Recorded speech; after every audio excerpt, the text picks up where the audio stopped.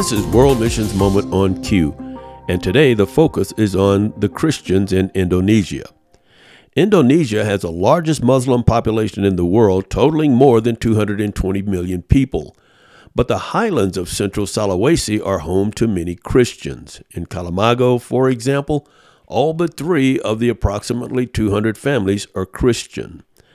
South Sulawesi, however, is the birthplace of Mujahideen, which is a particular brand of Islamic radicalism that seeks to make Indonesia an Islamic state under Sharia law. This radicalized ideology has spread into Central Sulawesi, creating a network of Islamic hardliners who sympathize with efforts to eradicate Christianity on the island. The Islamist network helps to ensure that Mujahideen is able to hide and survive in an otherwise Christian area despite government efforts to capture them. Authorities believe the Islamist sympathizers supply Mujahideen with weapons and intelligence to aid them in their terrorist activities. Even before the series of kidnappings and murders Mujahideen committed in 2020, it had been rumored at Calamago that Mujahideen was on the move. They had come directly into the villages only a few times previously, demanding food and then slipping away before security forces could arrive. But the recent rumors had unnerved a woman by the name of Dewi Salan, the oldest of Martin and Maria Salan's 5 children. She had asked her father, Martin Salan, to stop going into the coffee fields to work because she was afraid that he would meet up with the Mujahideen and be killed. His response to her was that if he did meet up with them, he would only talk to them.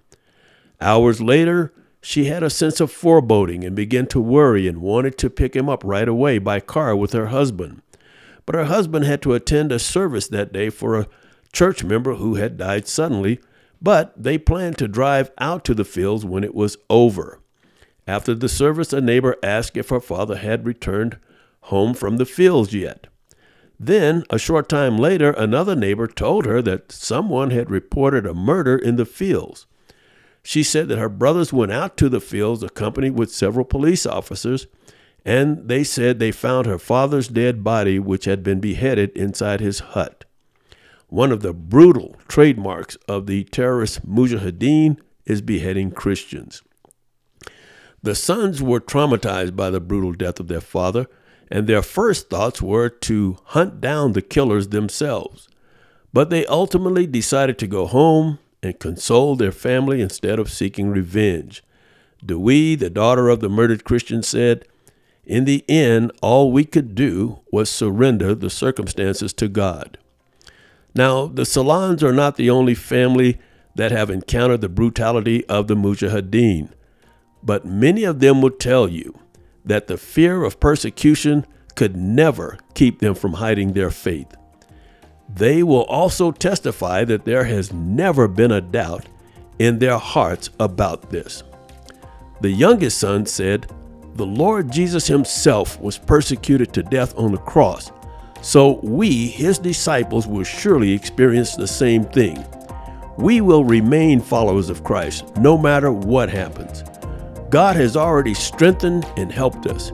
We believe that God will surely help us if persecution comes again." Please pray for the Christians in Indonesia. For World Missions Moment on Q, I'm E. Lawrence Williams. This has been a presentation of Country Estates Southern Baptist Church Missions Ministry.